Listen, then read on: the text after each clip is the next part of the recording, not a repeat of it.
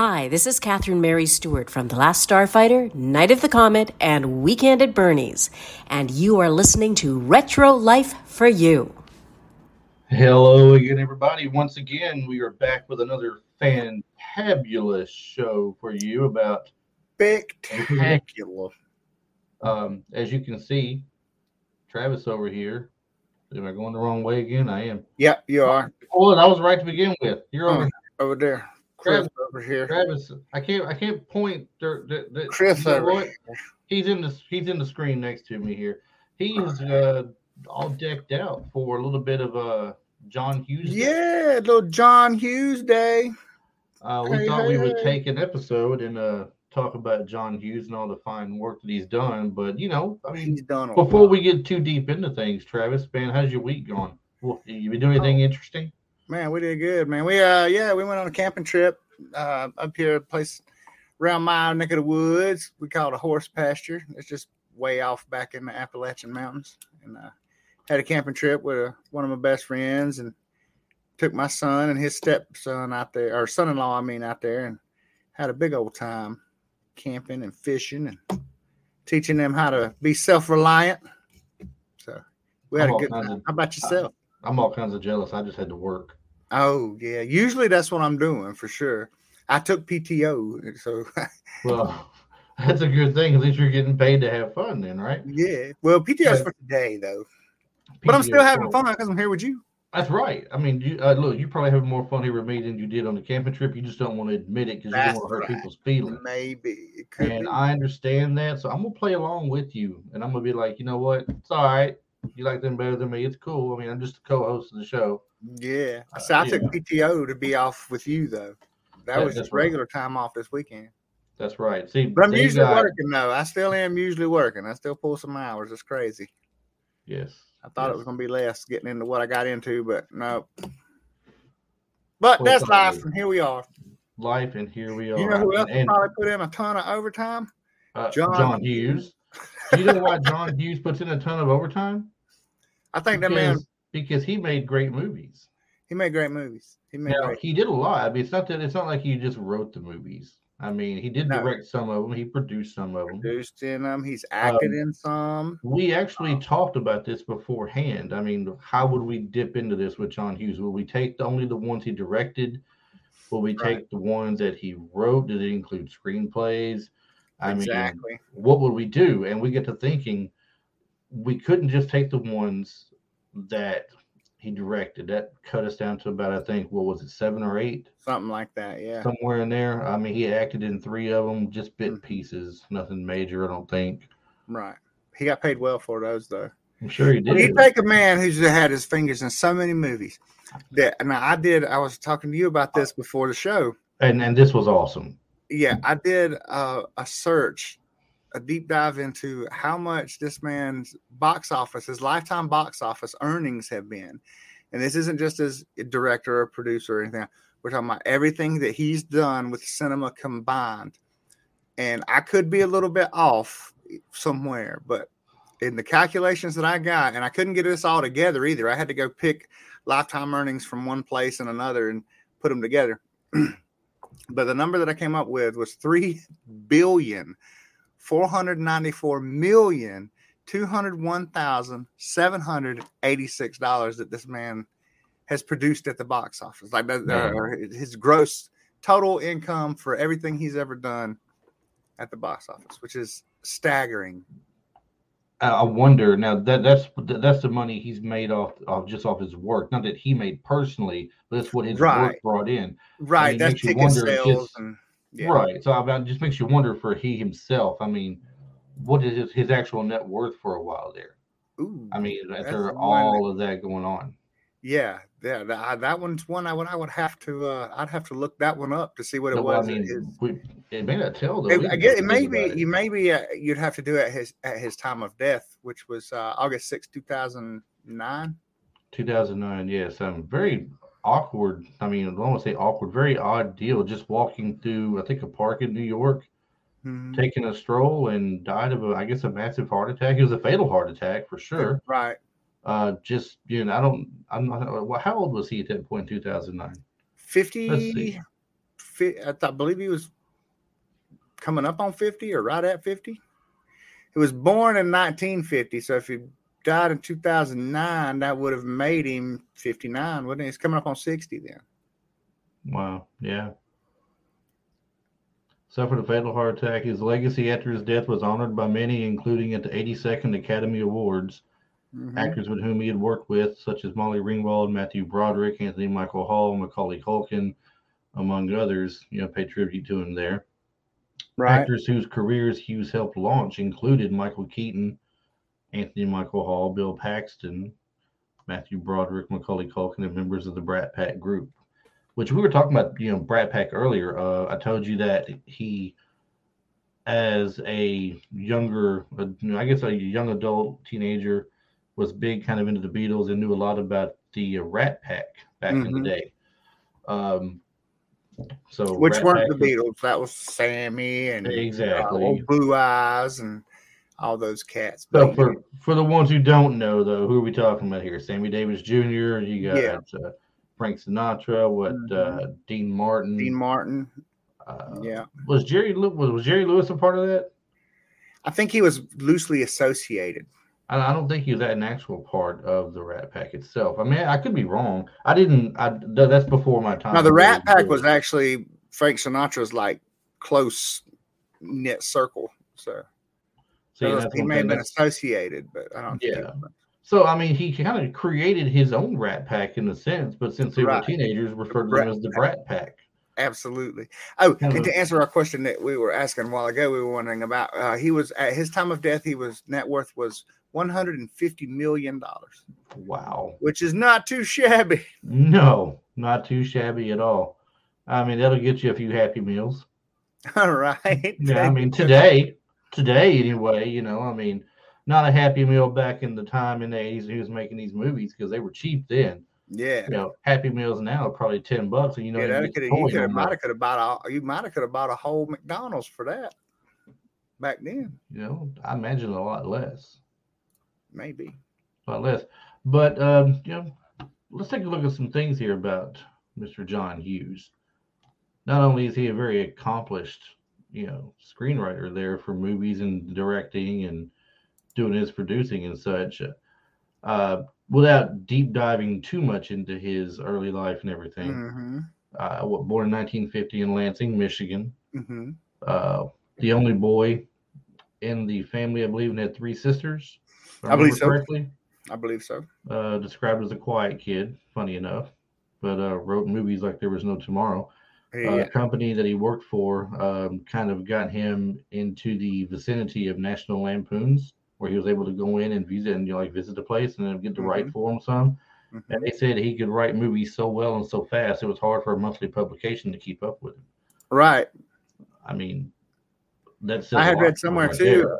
I had read somewhere earlier too that his son, I believe, when his son was born, that he had already written like 4 years of letters to his son by the time he was a couple of months old. So he was they said it was like an obsession for him writing. He would sit and write letters and to send in the future or something, like a legacy to leave behind or whatever. It's like he's got this place somewhere it says on this day and this time, mail this out. Yeah, right. There. It might be a little freaky if I'm not here, but continue doing so. Continue to do this. First credited screenplay, National Lampoon's Class Reunion. Mm-hmm. Written while on staff at the magazine National Lampoon. The resulting film became the second disastrous attempt by the flagship to duplicate the runaway success of National Lampoon's Animal House. Right. Animal House had such a following with it. It was. I mean, it was a hilarious movie too. It was. I mean, Belushi. I mean, come on. You put Belushi in there, you're gold. Right. It says Hughes' next screenplay for the imprint, however, National Lampoon's Vacation will become a major hit in '83, along with the success of another script that same year, Mr. Mom, earned him a 3-film deal with Universal Pictures. Mm-hmm. To touch back on National Lampoon's Vacation, though, you were telling me earlier this is based on something he had based written on one of his. Lampoons. Yeah, it was based on one of his very first short stories, which was named Vacation 58. And it was based on his own recollections of his family's vacations during his childhood. Right. And he sold the rights to it to the company. I can't remember. Was it Paramount? I believe. I can't remember. I can't recall. But he sold the rights of it to them. Warner Brothers. It was Warner Brothers. Thank you. Sorry. Thank you to me. Thank you to yourself. Brothers. And they wanted you him did to a good job. Pat yourself on the back. Yeah, okay? Thank you, memory. Right. Oh, don't break your arm going so fast there. It wasn't that good. I hear you. Yeah, but they asked him to go ahead and flesh out a screenplay for it, and which he did. And he didn't direct it or anything, but he went on ahead and he did the screenplay for that one, and he did the screenplay for National Lampoon's European Vacation, and he was a little upset with the way that the company handled the production, that he went ahead and fully wrote out Christmas Vacation. And I think he had a little more hands-on the creative process and everything that went on with Christmas Probably, Vacation. yeah, but we'll dive a little deeper into those later on when it comes to the vacations and everything. We'll talk a lot more about those, actually. Those are some of the best movies that they made. Chevy Chase, man. He did all kinds of W. stuff. Griswold. He got into a little bit of advertising too. He actually did some commercials for Virginia Slims, those cartoonishly long cigarettes back in the 120s. Made women happy everywhere. My goodness! Made women with smokers everywhere happy. You had to have 3-foot tall bangs and a Virginia Slim 120.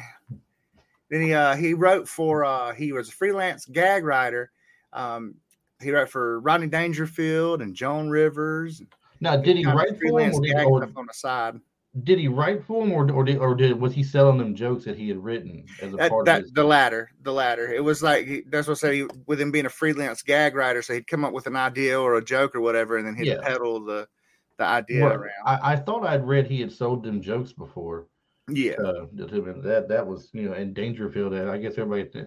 Maybe Dangerfield didn't write his own, a lot of his own material. Maybe, for all we know, all his, no respect bit was, thanks to John Hughes. I don't know that he did that. I mean, I really don't know. Like, Joan Rivers was known she was a big TV personality, not necessarily known for stand-up and stuff. So, right. Being involved in skit humor and variety shows and things of that nature. It could have been something. Right, talk show host. Right. I mean, she was in, and she was funny when she wanted to be. Mm-hmm. I'm not going to say she was absolutely diehard funny to me, but right, she definitely had her moments.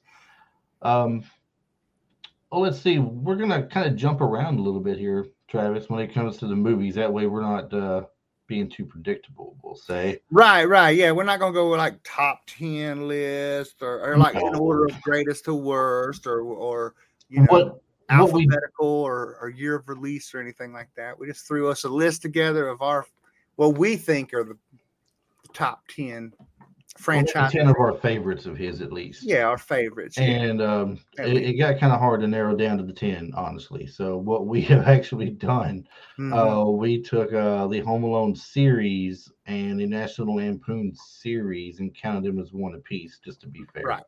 Absolutely. So, but the first movie, Travis, I just seen some here a second. I want to go over with you real quick here. Nope, that's come up in a minute. My bad. The first movie that we're going to talk about is The Breakfast Club. Absolutely. Now, I mean, obviously one of the greatest 80 movies. Oh my God. Like, yeah. I mean, there's no doubt. It's among the top. As far as the 80s go, like, if it's not got Arnold or Sylvester in it, this is one of my favorites, without a doubt. Exactly, and it's just a great story all around. The kids that are in detention for the day, each one of them a different entity, a different person with a different backstory. None of them have nothing in common with each other. It seems like you've got Emilio Estevez, who's the jock. You've got the jock with the Letterman jacket on. Right, Ali Sheedy to the left, black hair right there. She's just the weird child, the weird kid of the group. The emo kid. Emo, we call him before she's emo before it was cool, right? Right. Judd Nelson at the top, the bad boy. He would be like the greaser, I guess, from the 50s, or he's the bad boy nowadays. Don't really do the sports. Don't go to dances. Just kind of Just he's a a dude bad out guy. back smoking a cigarette, not getting caught. Right. He's the one in the boys' room you hear about. Yeah, yeah. Then we Smoking got in the boys' room. Anthony Michael Anthony Hall in the Michael center Hall. there. He's our nerd. Everybody knows him from so many other things, but this movie right here, I mean, one of his best movies in my opinion, and it doesn't revolve just around him, which is what I think makes it great about him and everything. His character is great. He's kind of a focal point in a way, which you see at the end of the movie, because he's the one who handles writing the letter or it wasn't really a letter, like an essay they had to write to the Right, assistant right. principal. That's why they Well, think we, who, as you who watch they are and why they're there. I that, and think as it you was. watch the movie, he's the nerd. He's your classic He's nerd the nerd, character. So exactly. He's the one that's he's got to gonna get be the good best with grade. words and all that. Right, good with words, good. He's got to get the grades. His parents got pressure on him to get the good grades in school. He's got to do well. Mm-hmm. And at the bottom, Molly laying horizontal Ringwald. there, we got Molly Ringwald. Would you think of 80s and the 80s actresses? If the first actress off your lips is not Molly Ringwald, then you didn't grow up in the 80s. That's pretty true. Yeah, I yeah. mean, she was, I She was mean, in I'm everything. not saying she was in, I'm not saying she was every movie out there, but if you're talking about every popular teen movie there was, Yeah, all the six, coming of age stuff. exactly, 16 Candles, you had The Mm-hmm. Breakfast Club, you had Pretty in Pink, had, what's that movie? What was Fresh Horses in the 80s or was that in the 90s? It wasn't quite a teen movie at that point. She was a young adult, I believe. You got me on that one. I I don't want to even say that know was in that the one. 90s, I believe, if we come down to that. Yeah, you got me But on that one. I mean, uh, John Hughes had such a good working relationship with all of these kids in this movie. They were in Right. multiple movies of his that he did, and I think Anthony Michael Hall is one of them that he probably pushed the furthest. He had so many different movies that he had a hand in. I think with him in there. Mm-hmm. And But Anthony Michael Hall was in one of my favorite movies of all time too. But I mean, he's still working today. I just watched yes, the Halloween movie that just came out on whichever one of the services. I believe HBO maybe. hmm And he's in it as a starring role. And I was like, whoa, there's Anthony Michael Hall, man, look at that. So what was he's the still TV working show he today. did? He did a TV show too, didn't he? Some kind of a psychic kind of thing.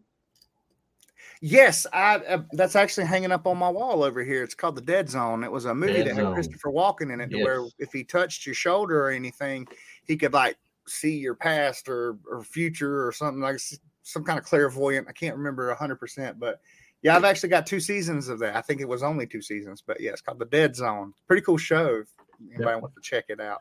Absolutely. Yeah, Absolutely. pretty And good. But Breakfast.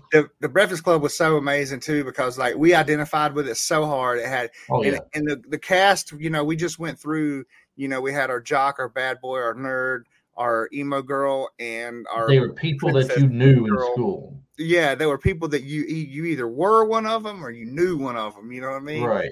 And like, man, it was so crazy, and it was so hilarious back then too. Even things that weren't meant to be funny in it were in ways to certain people, depending on which one of those cliche roles you were in high school. Some of it could be hilarious to you too. My mom didn't really want me watching it when she heard that Emilio Estevez duct taped the boys' butt cheeks together. And she was like, "Oh, he's gonna do that at school," but nah, we never did.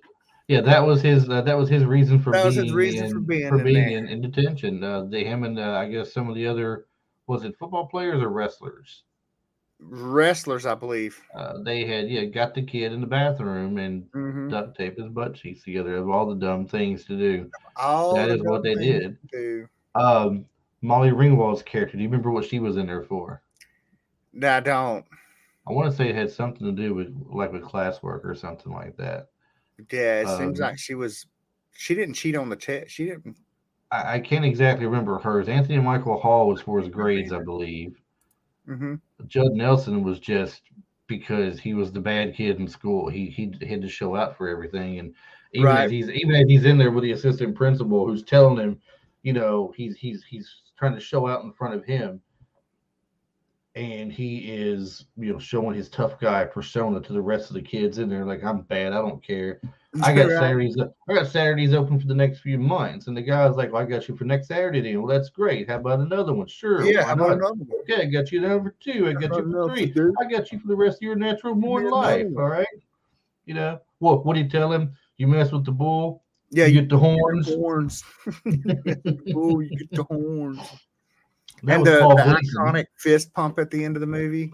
Oh yeah, the freeze Crazy. frame. Yeah, Freeze the frame at the freeze end of the frame. movie, walking off down the football field, Judd Nelson, fist pump in the air. He's happy, I guess, because he just made his little new buddy and Molly Ringwald there.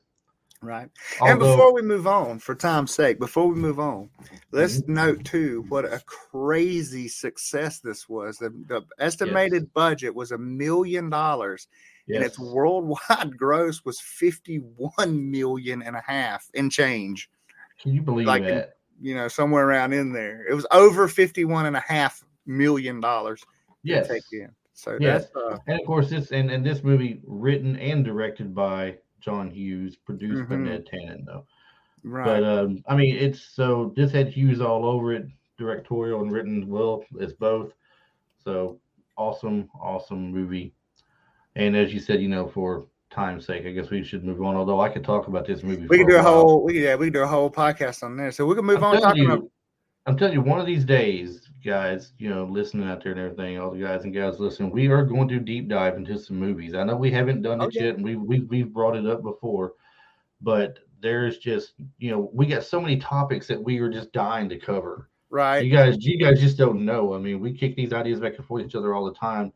And there's off a camera, big conversation that we have. Which one are we going to do next? So we'll have like 4 choices for the next week, and which one are we going to do? And we'll debate it for about like 30 minutes sometimes. No doubt. Which one makes more sense to do? Which one do we want to do more? And it's hard to choose sometimes, but we know we'll get to them eventually. We will. But I would love to take a day and just deep dive Breakfast Club or Weird Science or Big Trouble in Little China, Last Starfighter, Last Dragon. I mean, so many different movies back then. Do a whole series on whole entire movie deep dives, no doubt. Yes. There's so many good ones.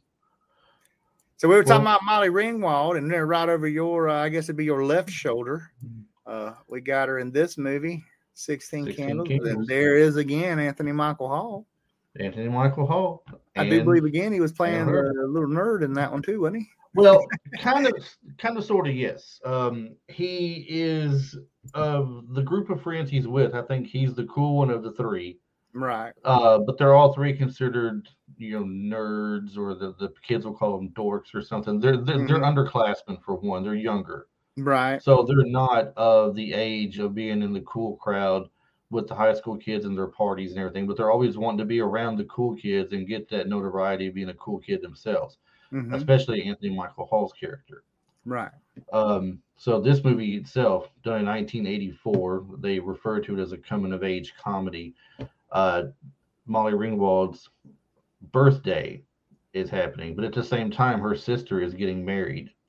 And the family is so caught up in the sister getting married that they have forgotten her 16th birthday of all things. Just forgot it. Her sweet 16. Sweet 16. How do you, 16 must be a big deal, man. How do you forget Sweet 16? And just when you think some of them are going to tell her happy birthday, like they figured it out that they forgot her birthday, you think they're going to say something? It goes in an entirely different direction, and it's not what you thought. They still are oblivious that it's this girl's birthday. Right. So it's just pitiful. You feel so bad for her in the movie, but it's funny in the sense of what's going on. She can't believe it, but yet at the same time, she can believe it. This is her family. She knows how they are. Even her little brother has not said anything, and he probably knows it and thinks it's just funny no one has said anything. Right. The grandparents are coming in. Both sets of grandparents come in, don't they, for the wedding? Yes. And one of them. Speaking of the grandparents, there is something weird, and I confirmed it in preparation for this episode. Yes. So when I was a teenager, and I was like, so they all got in the car. They're leaving for the wedding. They all get in this car, and the car pulls away. But it's like the car starts pulling off, and the car and everybody else is moving, but Grandma don't move. And it's like, well, it's one of the things that you catch, like how the antenna's back on the car, the cop car, and Smokey and the Bandit and stuff. Yeah. Kind of. Well, what happened? confirmed this through this episode, and it's a confirmed goof. Grandma Baker squats near the passenger door to create an impression that she's sitting in the car because they couldn't fit everybody in there. So when they start backing out of the driveway, that's why it looks like she's sitting still and everybody else is moving, because that's what's actually happening. But I remember that the grandpa. I'm like, why is it? Like, we've rewound it before. Like, that looks weird, man. What's going on there? Like, why isn't she going? Yeah, because she wasn't even in the car. But they fit like 12 people in that car, didn't they? Yeah, they put a bunch of folks in that car. Oh, me. Yeah. The grandparents, one of the grandparents that came in, I will never forget this. It cracks me up so much. They brought the foreign exchange student with them that they have living with them. Yes. And his name is Duck. Wasn't it Duck? I think so. I can't think of his last name for sure. I don't want to say what I think it is because it's too funny. I want to confirm it first. His first two names was Long Duck, so I'm pretty sure the last one is what you think it is. Oh, so maybe his last name was Duck. No. And his first name was Long then. No. Let's see. So his last name was Long. We don't have to say it all together. Hold on. I've got to see this. I got to look this up. And yes, I am on air looking on Google right now as we speak. Yeah, you want me to go ahead and tell you? No, that is Long Duck Dong. Long Duck Dong is a fictional character who appears in 16 Candles. Yeah. Played by Japanese American actor Getty Watanabe, also in Police Academy 3. Yeah. If you remember. It's an Asian foreign exchange student and supporting character. But they just call him Duck. Right. So the question still remains. Let me scroll further down this list here and see if his last name is actually Dong or if that was just a part of the funny name part given to him. That was his character's name. Well, I know, but I mean, was it actually his last name in the film, or did someone just give him that name because of that? Because of Long Duck. Oh, I see what you're saying. Yeah, it makes me wonder. Let's see here. It's not really telling. I don't think it's gonna tell. I got a quote from him right here that says no. I can't repeat that. No, you can't. But it says the Donger need food. Yeah. Okay, so maybe it is his last name then. I think it is. The whole name, and they just made a funny play on the name or something. Mm-hmm. Shame on them. That wouldn't go on. That wouldn't go well today. Yeah, she at church. She married Oli Bohunk. They got him a little girlfriend later on that was like 2 times bigger, and stronger than him. Right. It's like she would carry him around like a baby sometimes. Then he come home with the car, and he's just passed out in the yard. And the other grandparents are like, he's like 3 sheets to the wind. And right. The grandfather and the grandmother that bring him there, the grandfather's like, Duck, where is the automobile? And Duck is like, automobile. Yeah, he was like our first Fez. Yes. He was like any scene he was in, he stole it for sure. Definitely being the first Fez. That's great. But the movie itself, I mean, there's also a story underneath all this. The fact that they forgot her birthday and her sister's getting married. She has this thing for a guy named Jake Ryan. She's got basically a case of the high school hots for the guy Jake Ryan, who's right. There's Michael Schofling, the popular senior in school whose family has money, and he's dating the popular blonde girl in school, and her family has money, and she just wants to be noticed by him and be with him and everything. And he does actually notice her, right? Whether she knows it or not. And to get close with her, he enlists the help of getting information from Anthony Michael Hall's character. Right. And can I just say, I don't think I've ever rooted for Molly Ringwald's character in any movie that she's been in. Really? Yeah, I don't think I've ever rooted for her. I didn't believe her as the woe is me. She's always, to me, Yeah, seeing her in a movie, even back then, she was the preppy girl. Like, Yeah. Well, I I never guess it's rooted kind for of. I guess unless you were the preppy kid in school, it's hard to root for the preppy kid in a movie. Really, her. Right? I Exactly. was not a preppy kid by any means. So I was the oh look, he's got another concert T-shirt on today. Which is this one? Right? Heck yeah. Today it's Motley Crue. Yesterday it was Poison. The day before that it was Kiss, and there was Warrant, and then there was a Whitesnake shirt somewhere in there. I'm sure. Hey, was that Van Halen you had on? That was me. You were Yes. the metal kid. It's funny. I I those were just the shirts I like to wear because that's the music I loved and everything. But I was more I was more of a sports fan than I was a music fan in any way. Most of the kids who were like the metal kids, we call them, that they wore the blue jean jacket with the patches on them, right, and the metal Right. shirts, and they had the long hair, and Yeah. all of them just happened to play guitar. Metallica patches. And of course they thought they were cool because they could play Metallica's One, Yeah. like It's they like were the awesome. easiest Metallica song to play too. So Probably so. I don't know. I can't play guitar, so.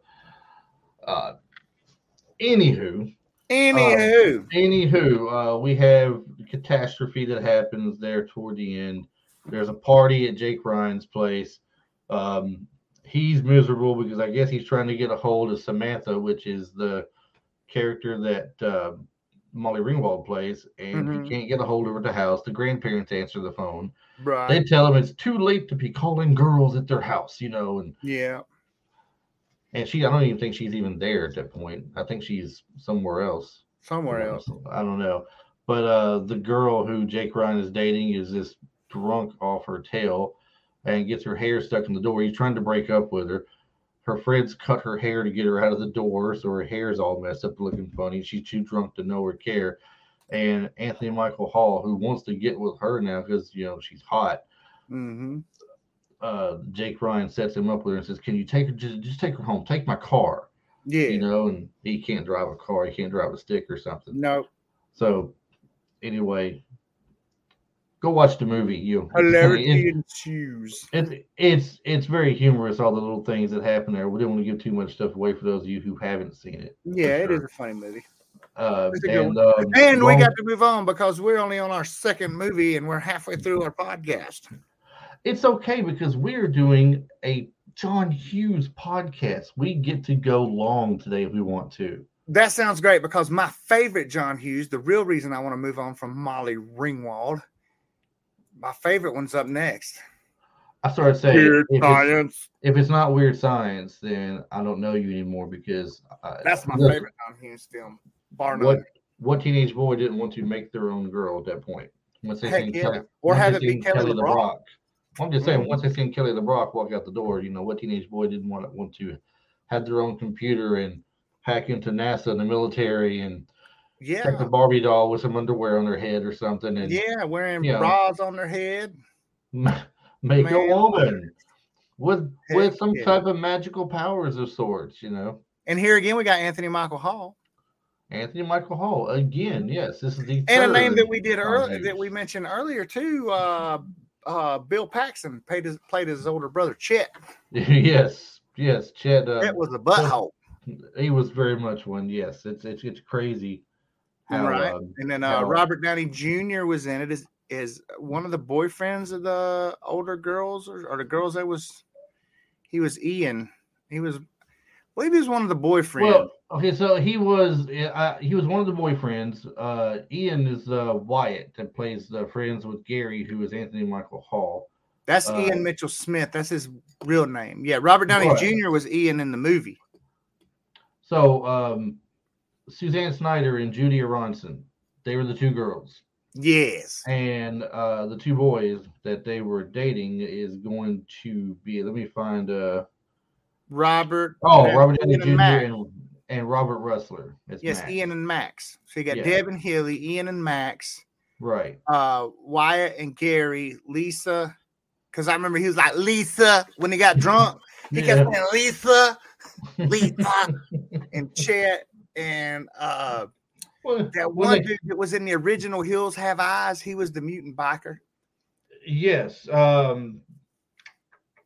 Where is he at on here? I'm looking at the list of people now. Michael Berryman. That's Yeah. his name, Michael Berry. He was in The Hills Have What Eyes, do and quite a few, exactly. Yeah, it was like, you stink. He's you like, think? what? Yeah. And then it had Vernon Wells was on there as his character from Mad Max. yes, yeah, with the hair and yeah, the general. Yes. Lord General's the name. Now the girl, I don't know if she was on Mad Max or not. She just listed as biker girl. Jeff Jensen played Metal Face. We were talking about Barbara Lang was the girl or whatever. No, that was Jennifer. no. Barbara Lang played. Barbara Lang was Gary's mom, I think. That could have been. And then you had. Do you have an echo when you're in? No. Do you hear me echoing? Don't hear my voice. Oh, you hear your voice? Yeah. Oh, that's not good. Technical difficulties, everybody. Technical difficulties. Yeah, we didn't have an echo earlier. No, it just started. How about that? Can you hear you in an echo now? Well, let's see. Yes, I can. Oh, well, I don't know what's going on then. We got technical difficulties for sure. Here, let's fix that. I can fix that 100%. Let me take off I was repping Uncle Buck. We're going to get to this one in a minute, but since we're having technical difficulties, let's just say, I was repping Uncle Buck. You know what I mean? We'll get there in a little while. Yeah, let's fix our like technical difficulties or something. Mid-show. That's how professional we are. We can just go right ahead and clip that right in there, and then we'll be good to go. Good to go? Yeah, I think we are. Can you hear yourself now? No. Can you hear me? Yes. Testing. 1, 2, 3. Testing. 1, 2, 3. Testing. All right, let's get back to Kelly LeBrock. Kelly LeBrock. Sorry about that, people. Yeah. But, real world problems. Our mistake. Really, exactly. Real world problems. We didn't have these problems back in the 80s. You know why? Because we didn't have podcasts. That's right. We didn't have computers. Yeah. Not the ones that we were on anyway. The whole concept of this movie, Weird Science, is Gary and Wyatt. They're speaking of nerds, every John Hughes film is the coming of age teenager type deal where you're coming through high school, they're in their awkward stage or whatever the case may be. Gary and Wyatt are in their awkward stage of high school where they're not cool with anybody hardly. They're considered just the dorks of the school. They're nerds, geeky, geeky dorks, nerds. You got Wyatt, who's like a smart kid into computers and everything, and I'm not sure if Gary's very bright or not, and I never picked up on that very well. Yeah, but he wasn't on a level with Wyatt. No way. No, it was not. No, and then the way it started out was the two, Robert Downey Jr. and Robert Ressler, were always doing something to them, picking on them in a way. Right. So they're out there talking to each other. They're looking at the girls' volleyball team. Yes, I think there's like, I believe so. And Gary's like, quiet, we get the girls straight ahead, dead ahead, 12 o'clock, blah, blah, blah. What are we going to do? What are we going to say to them? We got to say something. We got to look cool. We got to do something. What are we going to say? I don't know. What do you want them to say? And the two guys are behind them just laughing. They're kind of holding their laughter in best they can. And they yell, hey, girls, take a look at us. And they yank their shorts down. Right. Take off running. So it's just them two standing there, I guess, in their underwear in front of all the women, the girls' volleyball team. Yeah. So the poor guys don't know what to do. They got to do something to be cool, right? So Gary says to them as they're watching, I guess,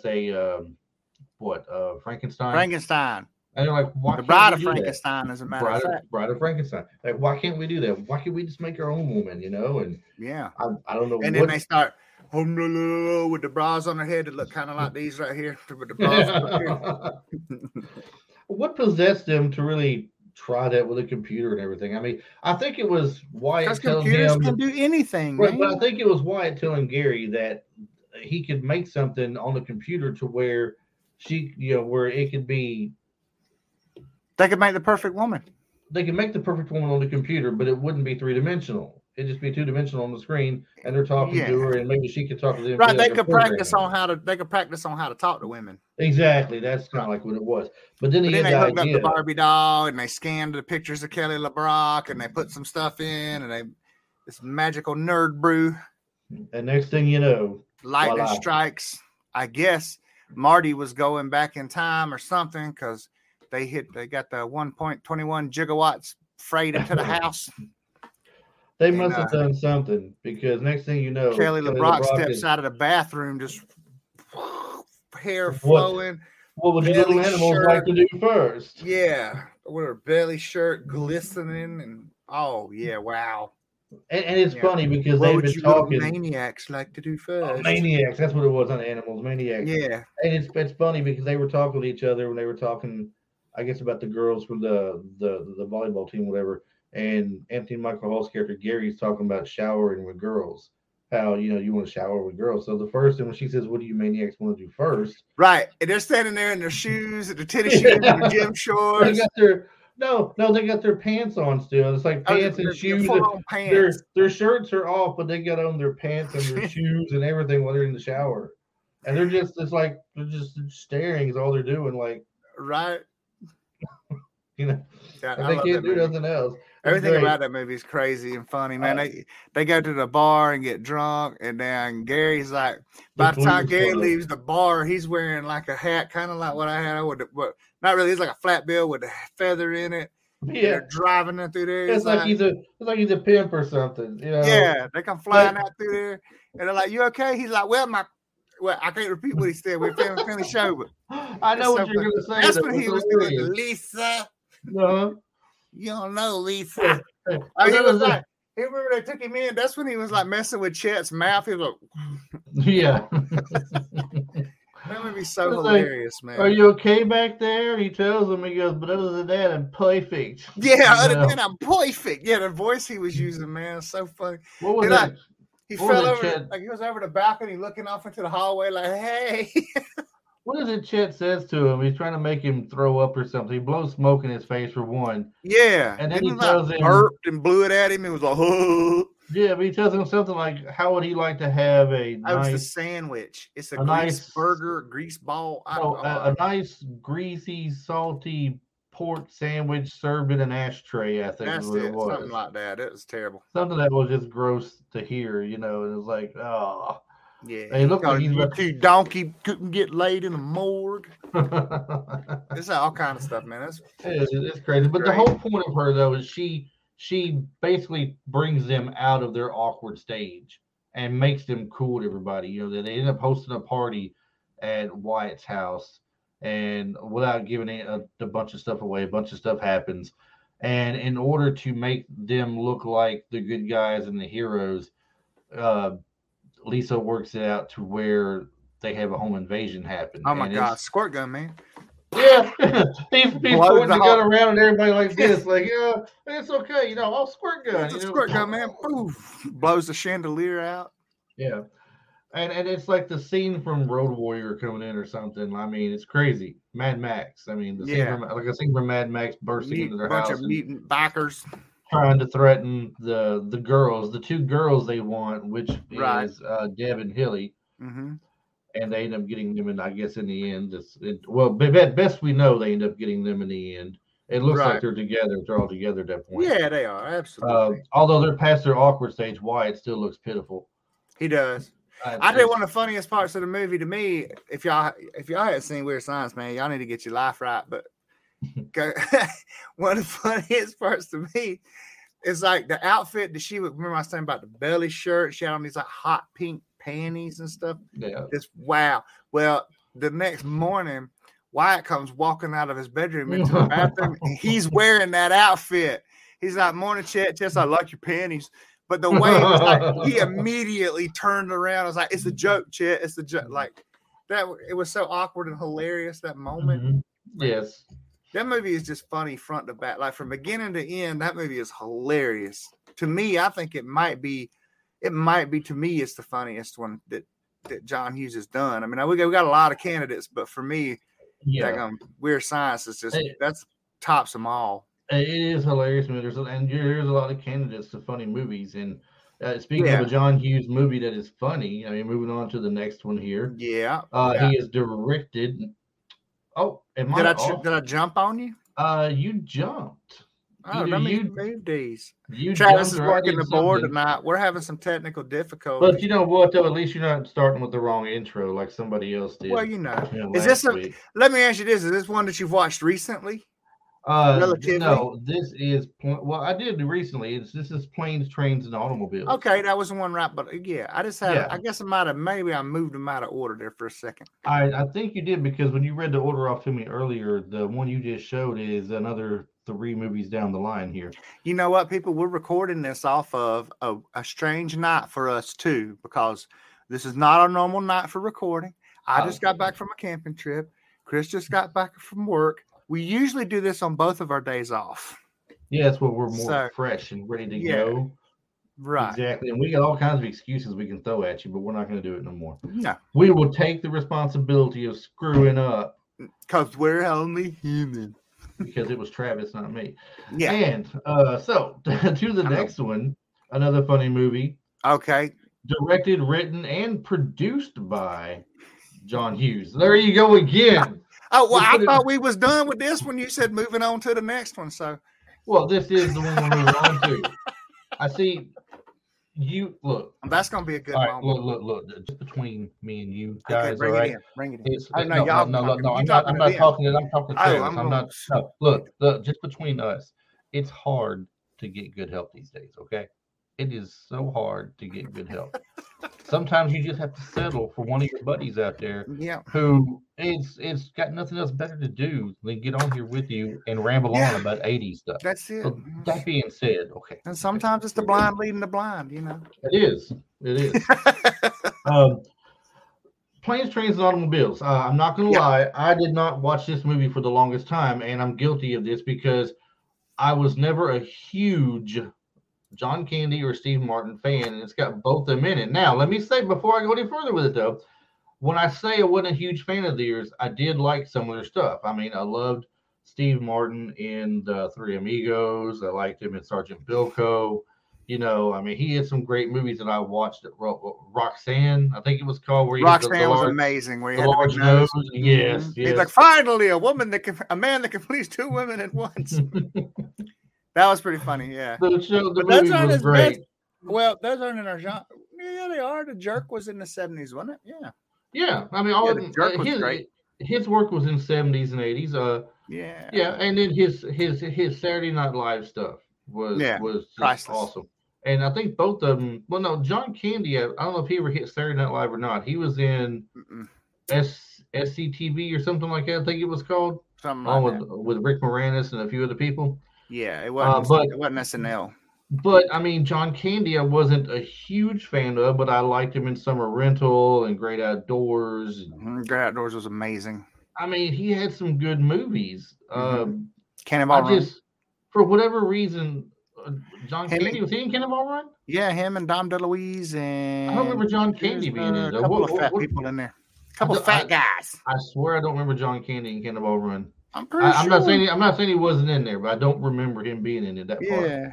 Dom DeLuise for sure. I'm on cross-reference. But you do that for a second. Make sure. I'm gonna go ahead and talk about this for a second. While you're Canadian bacon, I know that.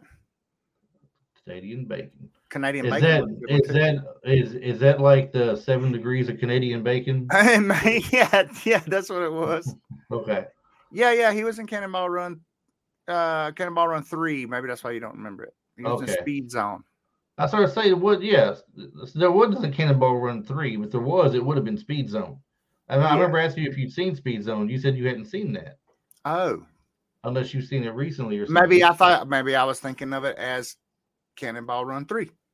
Could be. Because it goes by both names, I guess. Okay. All right. Well, Speed Zone, I did like it. Was funny to me. I do remember him being in that. So, but Planes, Trains, and Automobiles, I didn't watch it until earlier this year. Short story, which got me to watching another podcast I was listening to before we started this one. They would do a fan spotlight of the week. And when they did Planes, Trains, and Automobiles, they asked me if I'd be the fan spotlight of the week, which was very cool. Great show. Awesome. Just to go ahead and put it out there, I don't mind doing this. They're great guys. Max and Mo at Buzz in the Tower. Yep. If you want to listen to another show as well as ours to get a different perspective from things, Mm-hmm. Buzz in the Tower, BUZZN, the Tower, Mm-hmm. is a great one to listen to. They do And a lot they of deal with different, exclusively 80s movies. exclusively 80s movies, and they do very unique takes on some things that they do. Like they recast films and stuff like that. Anyway, they're a blast to listen to. Yep. So if you want to give them a shot, look them out there and tell Chris and Travis sent you out that way. There you go. But Planes, Trains, and Automobiles, I watched it, and I'm like, why did I never watch this before? It is so funny. It's hilarious. I mean, the funniest thing in the whole movie is when, well, before I say it, I guess Steve Martin plays the role of Neil Page. He's trying to get back home for Thanksgiving. He's a very high-strung marketing executive, and he's just wanting to get home to the family, to the wife and the kids. John Candy plays Dale Griffith, who is this over-the-top, loud salesman type guy. Seems kind of good-hearted, but he's annoying. And he does things that are kind of gross to you and everything, it seems like, for a little bit. Right. He's always talking about the wife and stuff, but he doesn't really go too deep into his family talk. And you find out why later on in the movie when it explains more about that and everything, which I won't really go into that part because I don't want to spoil anything for anybody in case you haven't seen it. But the funniest thing in the whole movie is on their hilarious tour of trying to get back to get Steve Martin's character Neil Page back home. They stay overnight at this one hotel together because they can't get a room anywhere else. They're all booked up. The flights have all been snowed in. They can't go nowhere. So they have to share a room, and it's only got one bed in it. Steve Martin's not crazy about it, but he's like, we got to do this because we got to sleep. Well, as he's trying to sleep, Del Griffith, John Candy, is doing things that are annoying him. He's being loud, making noises. Long story short, they wake up the next day, and you see them like they're snuggling each other. John Candy's got his arm around him, and Steve Martin's kind of waking up, and I guess he grabs his hand or realized he was the little spoon. I guess. and Dale Griffith reaches out and he kisses him on the neck, and all of a sudden Martin's eyes come open and he says, Dale. He goes, yeah. He goes, why'd you kiss me on the neck? He goes, why are you holding my hand? He goes, where's your other hand? He says, between two pillows. He's like, those aren't pillows. Right. Jumps up and he's like, oh my gosh, it's so nasty. And anyway, they got such a great chemistry together on film, on camera. And absolutely. They're hilarious together. One thing happens to another. They get their money stolen, and they got to stay at these places that you wouldn't stay before. And it all starts when inadvertently John Candy's character takes the cab that Steve Martin was trying to hail. It's like he was when he looked up, he was already in it and taken off with him. Finally make it home, at the end of it. But if you haven't watched it, I don't want to say anything to ruin the end of it because it's really a good ending to such a funny movie. It's got a feel good ending to it. Right. And I just realized I saw his picture and I looked him up and it didn't show me anything. So I had to look up the actual movie that I was positive he was on. So it's been years on top of years since I saw this movie. I saw it when I was young and it didn't interest me. Just like a lot of movies that were big in the 80s, I watched and fell in love with when I got a little bit older because I was born in 1980. So I wasn't, a lot of it was over my head. The humor wasn't there for me. Like The Jerk. Yeah. Out before I was even born. It wasn't funny until I was in my 20s, But anyway, Charles Tyner played a character in this movie called Gus. As soon as I saw his face, I was like, wait a minute. That's the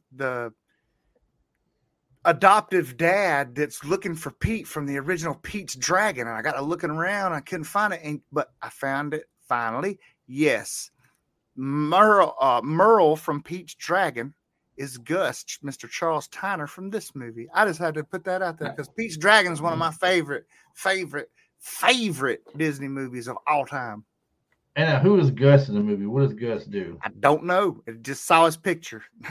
So I was like, hey, that's, by golly, that's him. But I don't know who Gus is in the movie. I wish I could remember.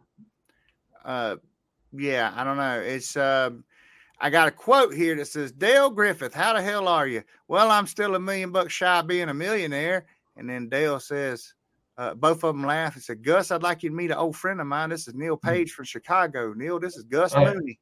He's the guy behind. I believe he's the guy behind the counter at the hotel they stay in that night. Okay. They wake up the next morning. I think that's who he is. Okay.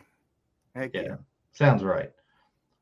But, the movie itself, I wouldn't say it was one of John Hughes' best money makers, but on a $15 million budget, it did bring in $49.5 million, and that's not really anything to laugh at. No, that's a very respectable, take of money there. 92 minutes long for the movie, November 25th, 1987 release date. So definitely a Thanksgiving type movie, considering when it was released. I think one of his absolute biggest movies did really good at the box office. Just a shot. $5,800,000 budget, which is probably all $5,800,000 budget. It was probably all on that one car. It grossed $70 million, nearly 80. It grossed $70,720,000 worldwide. Bueller. Ferris. Save Ferris. That's all I can think of right now is Save Ferris.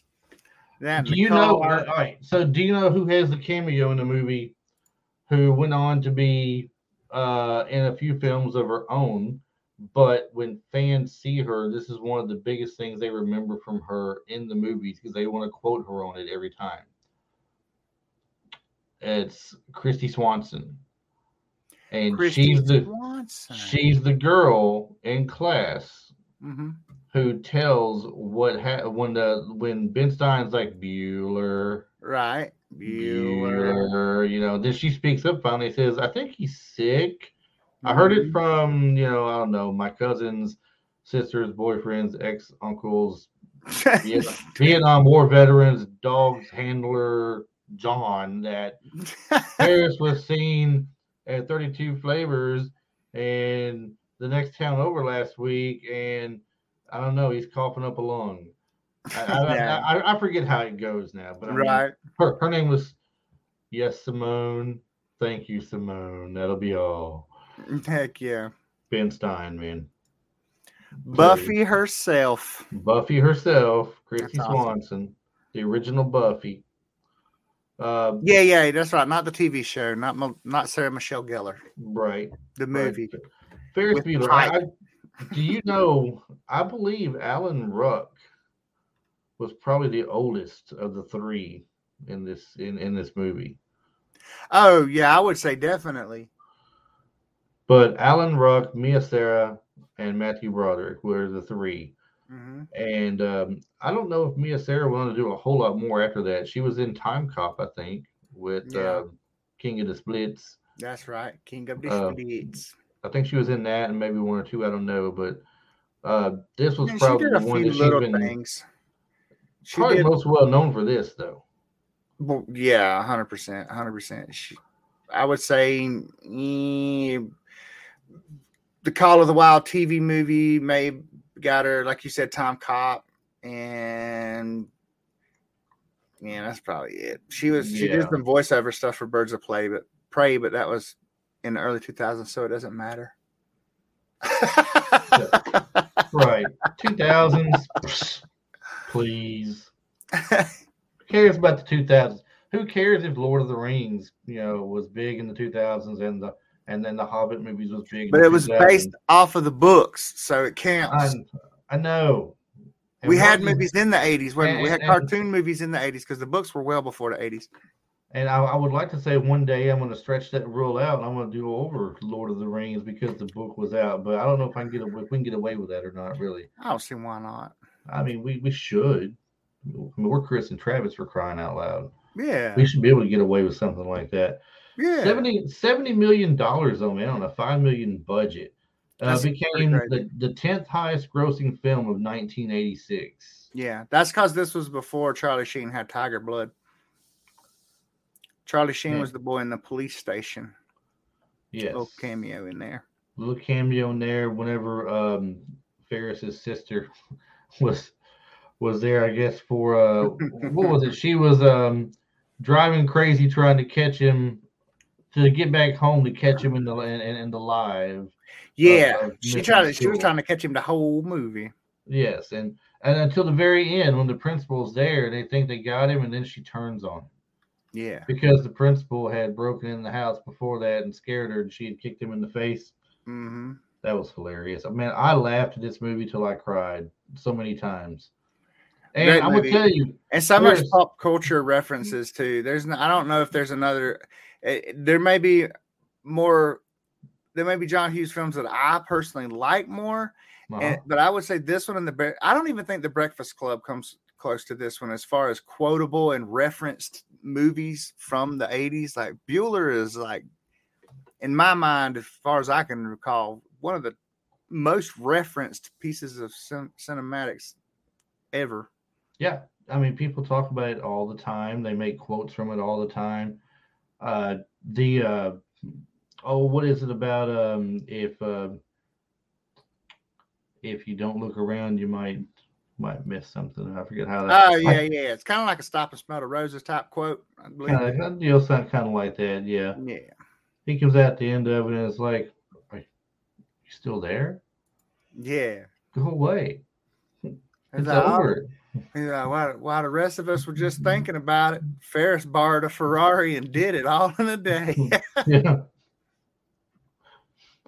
Oh Heck man.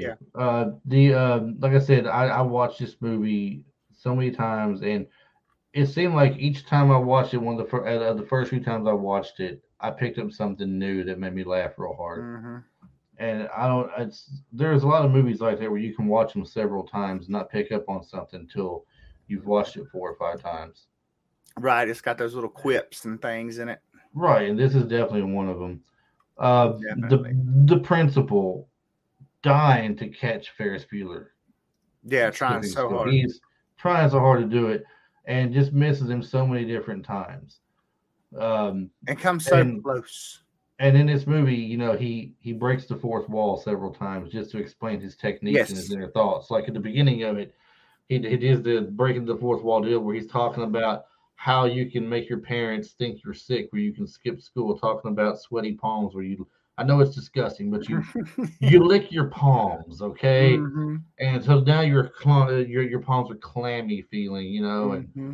and you got to have a temperature. So it's like he's got the thermostat, the thermometer up by the light bulb or something, right? Wasn't the principal? Wasn't he the dude that got possessed? Wasn't he the Howard the Duck villain? I think he may have been. I'm pretty sure he was in Howard the Duck. Jeffrey Jones, Mr. Rooney, Principal Rooney. Principal Rooney. If that's the same one, then yeah, he had the big weird looking tongue at the end of it. And what cracked me up in the movie at one point so bad was you got who he thinks is Ferris Bueller on line 2, trying to get Simone out of school. Or not Simone, Sloan. His girlfriend, Sloan Peterson. Mm-hmm. And so he's like, that's not Mr. Peterson. That's Ferris Bueller. He's trying to get her out of school. So he's talking to him and he's telling him, yeah, I heard about the grandmother dying. I tell you what, you just roll her on up here and let me take a good look at her. And then we'll get her out of there. It says something about, I don't know if he said pucker up buttercup or he said something. Right. Anyway, he says, hang on 1 second. He hits the hold button and next phone call, he says, Rooney, and it's Bueller going, Principal Rooney, Ferris Bueller here. I'm out sick today, and I'd like to, if you could send my homework home with my sister, so I can not miss anything in school today. I'm doing so well in class and all that stuff. And he's just like, oh, right. But that turned out to be Cameron anyway, though, didn't it? Yes, it was Cameron. That's what was so funny and that's one of the scenes that got me so bad that I was just in tears laughing. It was him. Then he was really getting into it, He's in there. He'd be like, turn in like this right here. He's really into character now. Right. He's in it. Then he messes up. He tells him, meet me out front with my daughter. He's like, slaps the phone out of his hand. Like, don't meet you out front. What's wrong with you? Great movie, though. I mean, it's a very funny movie. They do everything that day. They go to the Sears Tower. They go to Wrigley Field and catch a baseball game. The Art Institute of Chicago, looking at paintings on the walls and everything. Yeah. Put I don't know how many miles on that car. They did it up. No, actually, it wasn't them. It was the people who parked the car, took it for a long spin, right, and came back at the end of the day. They should only put just a few miles on the car for what they were doing. True. And what was his name? Abe Froman, the Sausage King of Chicago. Yes, the Sausage King of Chicago. Yeah, they did a lot that day. Yes. So, what's up next? I believe. I tell you what, you bring up the next one and we will go from there. Uncle Buck. Here we are back with John Candy again. Back with John. And this is another one of them movies, Travis. I didn't watch when it first came out. Right. Uncle Buck was good. Yeah, I mean, John Candy, Macaulay Culkin. They call him in to watch the kids, and he's something else. Yep. And like you mentioned earlier, 1990 spinoff TV series. Yeah, I didn't realize it had a spinoff. That kind of tripped me out a little bit there. I had no idea. It also was another one that did pretty good. I think the budget on it was estimated at about $15 million, and it grossed just under 80 million at $79,250,000. Now, ain't too awful bad. Compared to the one we just did, you said what was the estimated budget on Uncle Buck? Uncle Buck was $15 million, so that was about $10 million more than Bueller. What was Bueller? 5 or 7? No, Bueller was a $5 million budget. $5 million, yeah. But it grossed $70.7 million at the box office. Yeah, it grossed a little more than this one, so that was even bigger. That's why I said it was. I believe that may have been his biggest one. Uncle Buck grossed more. Did it? Yes, it was $70.7 million. Oh, 70.7. This was 79.2 and a half. Right, 79.2 here for Uncle Buck. And I'm not even sure if that's the biggest moneymaker that John Hughes had. Maybe, yeah.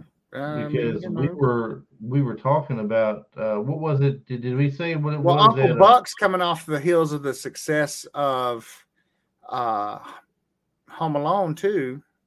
Not the number 2, but I believe, wasn't it? Or was this before? This was before Home Alone, I believe. I mean, after Home Alone. Uncle Buck. No, I'm incorrect on that. I'm incorrect. Uncle Buck released in 1989, and Home Alone released in 1991. So no, this was Macaulay Culkin before Home Alone. Yeah, I thought it was because Macaulay Culkin was pretty big after Home Alone. Yeah, and he did stuff like I think it was My Girl or. Yep, he did My Girl. Yep, with Anna Komalski. There's other stuff after that. Mr. Mom that he did made a pretty good amount of money itself. Now, we were talking about his money makers, right? Mm-hmm. Okay, no, I'm wrong. 60. I thought it was 84. 64.8. Not 84.6. 64.8 million is what Mr. Mom made. Anyway, beside the point. Anyway, Uncle Buck called in to babysit the kids. Yeah, and then something happened. I don't remember. It's been a long time since I've seen this one too. But he ended up like fully in charge of the whole family, like the mom and dad. I forgot some crisis. But he ended up with all of them, the teenage niece, and then the other 2 kids. And then he started showing them how to cook and how to do laundry. And the teenage daughter started rebelling against him. And that was what we were just doing beforehand. She was on the front steps when he went to pick her up from school and making out with her little boyfriend. And when she got in the car, Uncle Buck looked at the boy. He said, "You ever what was it? Say, do you like or have you ever heard of ritual? Yeah, that's it. Have you ever heard of ritual killings? And he's like, what? No. He's like, you got to licking on her face like that in public again, you'll be one. So, yeah, it's a pretty funny movie. It's not that it's not a funny movie. I mean, John Candy is hilarious. He is definitely a funny guy. So I mean, anything he's going to be in is going to be funny. I mean, he's been in. He was funny as a supporting character in Brewster's Millions. Mm-hmm. He was hilarious in Summer Rental. Mm-hmm. I thought he was funny in Summer Rental. I mean, funny in The Great Outdoors. He was. What he in Splash also? Was he in Splash? Daryl Hannah? I can't think. I'm trying to think if he's in Splash for sure or not. I think Rick Moranis had a part in it. Eugene Levy had a part in it. I don't remember that. I don't remember him being in Splash. He may have been, but I don't remember that. Well, I can tell you if he has been, because I am looking right. Yep, Splash, Summer Rental, Spaceballs. Yeah, I remember him in Spaceballs now because he was the Chewbacca spoof. He did Cool Runnings.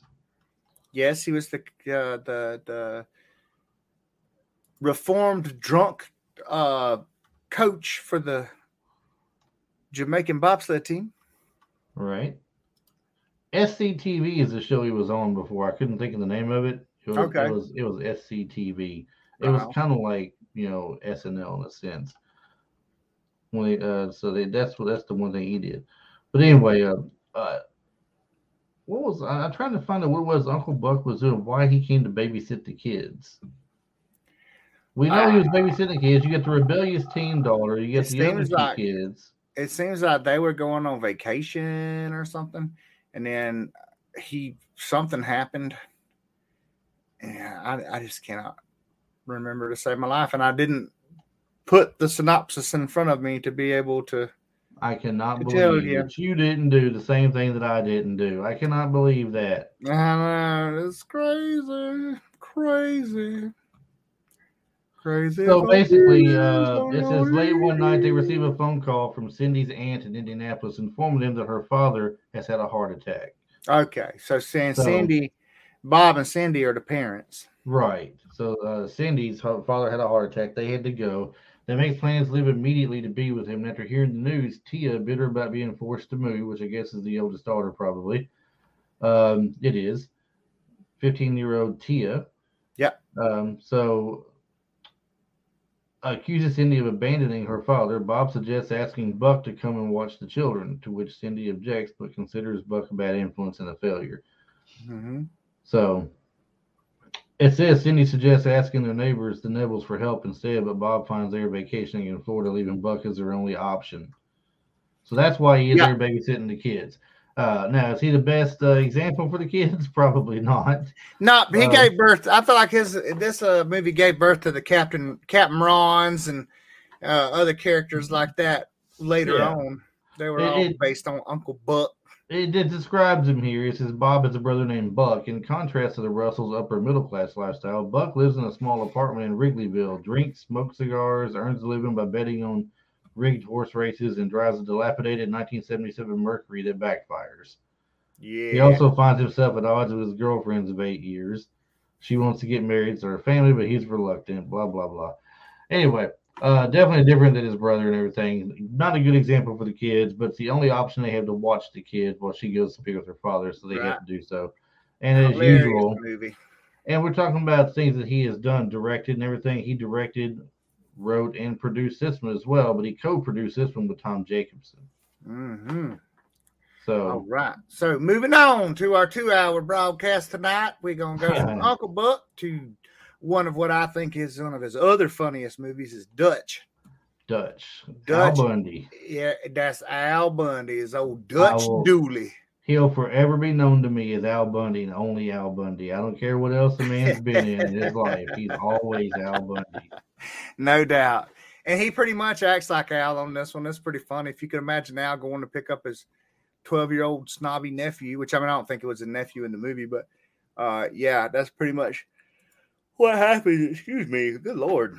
Now, was it his nephew or like a stepchild or his girlfriend's son or something like that? It's something like that, but I just threw the nephew out there just for the, he's Ethan It's Embry his, plays the nephew. it's his current girlfriend's son, I guess you'd say. He's the boyfriend of a wealthy, snobby chick, and Now he is volunteered to drive her son home from Chicago.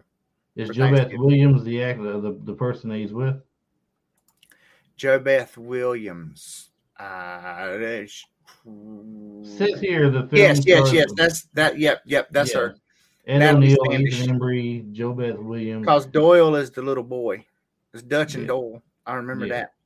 Cameo appearance by great golfer Arnold Palmer. Yes.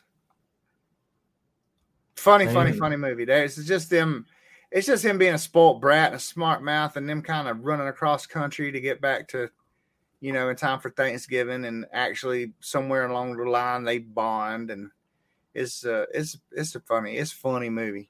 So here we are with another Thanksgiving movie from John Hughes in it. Yeah, another Thanksgiving movie. Get back in time for the holiday. Dutch Dooley attends a ritzy party with his girlfriend, Natalie Standish.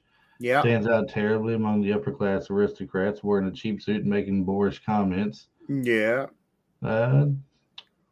Dutch also meets Natalie's snobbish, wealthy ex-husband Reed, who tells Natalie that he'll have to break his Thanksgiving plans with her son Doyle for an unexpected business trip, which is the reason why he is to volunteer, I guess, to take care of that.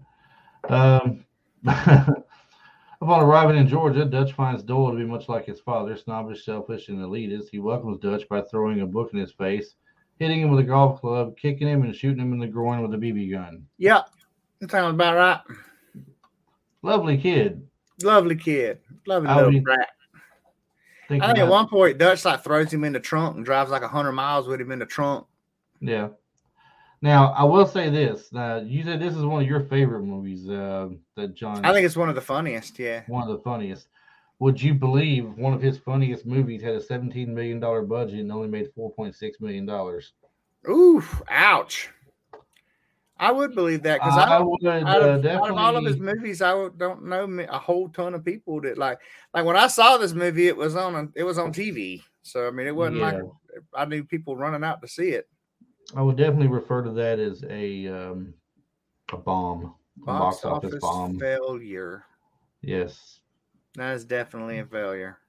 That is and this is actually one that I have not watched. I didn't want to watch, although I like Ed O'Neill's Al Bundy. Like I said, to me, it's Al Bundy. Now, if this had been a movie called Bundy instead of Dutch, it was that one? What if it was that one? That one was a great movie. If it had been that one, maybe. So since it did say about it at the box office, bye, Dutch. That's right. We ain't talking about you because you wasn't good to anybody. Yeah. So you know what, Travis? Just to be fair, Travis picked Dutch out of all of them because he thought it was one of the funniest. I didn't want. It is one of the funniest. It is one of the funniest. But what would you replace it with, Matilda? No. If I would have replaced Dutch with anything, it would have been Mr. Mom, probably. I don't know. Probably for me, if I had to replace Dutch, with what's already on the list, I got to go with Beethoven. Oh no! No. Yeah, 100%. So The Great Outdoors. Another John Candy. Yes, he liked him. Hey, look, he liked him some Anthony Michael Hall, and he liked him some John Candy. Absolutely. Now, this movie was just written by and produced by John Hughes. Actually, John Hughes co-produced it with Arnie Schmidt, but directed by Howard Deutsch. And at least it doubled its money, estimated 24,000. Not quite doubled it. 24 million. 24 million. I don't know why I said 24,000. 24 million. And it grossed 43,455,000. I mean, that's definitely more, respectable than what Dutch did. Yeah. Matter of fact, I think we should just because it's eliminate Dutch from the library. No, just because it's a box office bomb doesn't mean that it didn't turn into a cult classic and it ain't a great movie. We should eliminate Dutch from the library and burn its existence from our memories. No, I disagree. If Thanos was to come out of nowhere and snap, good. Dutch would be one of them that dusted off. You don't know that because that is a completely unbiased snap. It's just half of them. It's like, you know what I mean? Dust lottery, baby. Yes, but karma is real, and karma would take care of Dutch as a Oh part of it. man, I can't believe you Um, talking on Dutch. You acting like it's I rhinestone or know, I something. know. And we Acting like it's rhinestone or something. Can't it's believe Al Bundy did that here we stupid go. movie. Here we go. Here we go. Dutch is the rhinestone of John Hughes films. Yes. Okay. See, I'm glad you brought that up. I'm glad you brought that up. See, because there's always a rhinestone out there that we don't know about, whether we know it That's or the not. rhinestone of this list because we're missing like 20, 30 John Hughes movies. Well, you can't get them all. I mean, it's going to be a 2-hour podcast at this point. You can't get everything, you know. I know. And then So- you got to contend with stuff like Matilda, Beethoven, Dennis the Menace, She's Pregnant, or whatever that movie was. She's having a baby. I believe. She's having a baby. Same thing though. But to get to the great outdoors, you know, we Yeah. Dan Aykroyd, John Candy. Yeah. Very good pairing of people in there. You got Dan Aykroyd plays the annoying brother-in-law, I believe he is to him. I can't remember the name of the bear. What was the bear's name? Where they shot with a lamp gun and blew his hair off of his face, his head and his butt. Oh, Bart the bear. He was my favorite character. I think it was Bart the bear. Bart the bear. Yeah, it's talking about it right here. Talking about a ghost story at the family barbecue at the cabin they're at. He says that while they were honeymooning at the same lake, he was attacked by a giant grizzly bear, Bart the bear. When he fired at it with a shotgun, the buckshot shaved the hair off the top of the bear's head, and from then on, it was known as Bald-Headed Bear of Clare County. Yeah. Maybe Bart the Bear is the actual name He's of the the actor bear. because at the end of the movie they show him. I can see that now because in the movie they show him standing up and waving. It says Bart the Bear. That's what it is. That's what it is. I'm looking at it now here. But Bald-Headed Bear, what they called him from that point forward. And then at the end of the movie, they shot him again with the same shotgun, but now it's been turned into a lamp. So the glass like blew the hair off of his butt. So now he was bald on the butt too. Do you remember when they go out to eat and Roman, which is Dan Aykroyd's character, pulls he's trying to get Chet to do the challenge. If he eats everything on the plate, where they get the meal for free. Yeah, and it's a 96-ounce steak called the old 96er. 96 ounces. Could you do that? Can you even imagine that? No. Would you? I wouldn't even try. No, it ain't no way, dude. 96 ounces. That's what's 96 divided by 16, bro. That's like an 8-pound steak. I don't know if it's 8 pounds or not. It's quite. It's not quite 8, but it's like it's about a 6. It's about a 6-pound steak. A 6-pound steak. No, I ain't even trying that. You can pick it up and slap somebody in the head and knock them out. You gonna have to pay me to try to eat that. And I don't think it stopped with the steak either. I think he had to eat. It was everything that came with it, wasn't it? Right. And didn't that include the dessert? Mm-hmm. And like a milkshake or something. I think so. I don't know. It was a lot. It was crazy. All kinds of funny things happen. He's trying to tell. You got John Candy, who's Chet Ripley, is his name. Chester Chet Ripley. He's trying to explain to his son about water skiing and how you do things, and he's trying to tell them to hold on a minute, and he's like, "Hold on," and they think he thought he meant go. Yeah. Okay. Yeah. Okay. He takes off and he's pulled him across the lake, and he's doing everything except skiing. It looks like he's on his butt at one point. He's on his back, spinning circles. He's back up on one leg with one ski. It's crazy. And then he gets that. Did he not? No, I'm crossing two movies together. I was thinking, did he not get up and have like holes in the butt of his pants or something? But I'm crossing that with a Police Academy movie. Yeah. The bear's name in the movie was Jody because the raccoons was talking. Remember I told you raccoons was my favorite part. Yeah. Like, why is Jody sitting in the lake? And the other raccoon's like, you ain't here. She got shot in the butt. And then the other one was like, oh, no, don't tell me. And the other raccoon was like, yeah, she's bald on both ends now. The raccoons was funny as all get out. That's what y'all got to see that, man. The raccoons was like, they get in the trash and open the doors and stuff. It's like, why you think we got these nifty opposable thumbs to scratch our butts with? They say cuss words on there to open. Release date June 17th, 1988. I think it made me a sophomore in high school when this came out. Mm-hmm. 90 minutes long. Just that's what the average length of a movie at that point in time, especially a comedy back during that Yeah, time. about an I hour, think hour and a I think half. 90 minutes was the magic number. It was like it was a sweet Yep, spot, an hour and a half long. They hour and a were half. All the just long movies were enough for about someone that to long. enjoy it and everything and build up a storyline and get some And not kicks get out of it. uncomfortable in the chair and stuff. Yep. Right. That's pretty much it.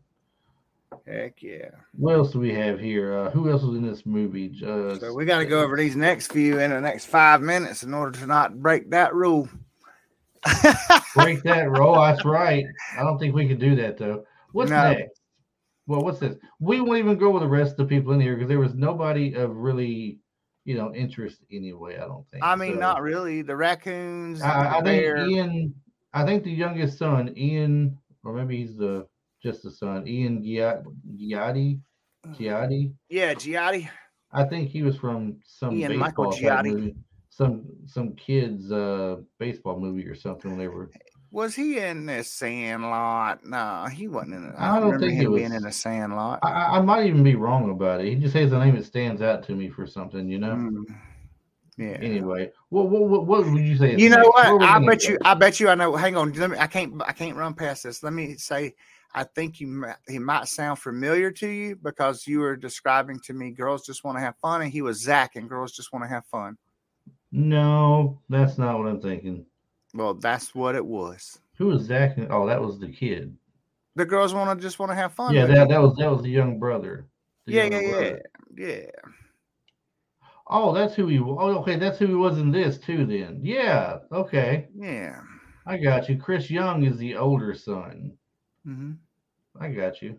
Okay, you're right. That's where I know the name from. Then, yeah, because he wasn't in. I didn't see him in much else, but I remember us both because you watched it, and then I was like, well, that sounds kind of interesting. If it's worth wasting some time, so I went back and watched it, and it was a decent little movie. So yeah, next up is surely this is one of the two toss-ups that's going to be his biggest movies. Has to be.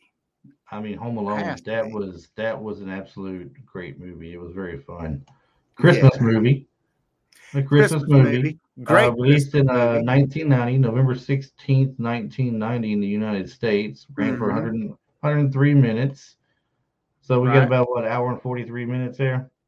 103, yeah. $18 million budget. Oh my God, $18 million. But luckily it covered.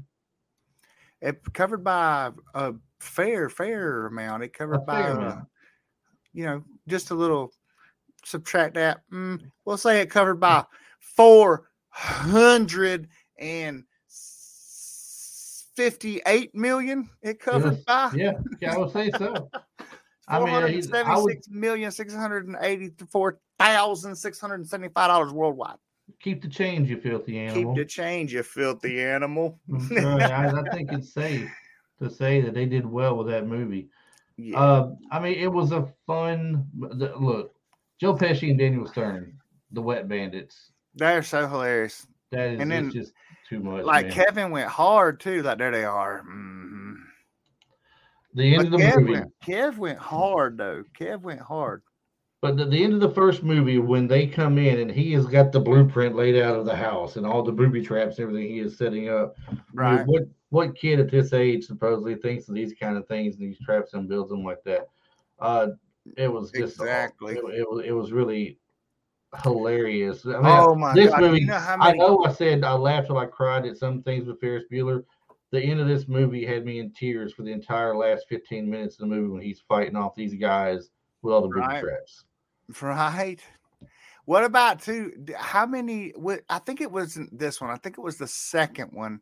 Since we're doing this as a franchise, how many talk boys did they sell? Remember the thing where it took the tape and you could talk into it and change your voice. You could do like a mechanical type voice. I imagine all the kids at his age at that time wanted one, probably.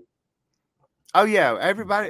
Because me being born in 80, I was approximately 10 years old when this came out. Well, if it came out in the Christmas of 1990, I was 11.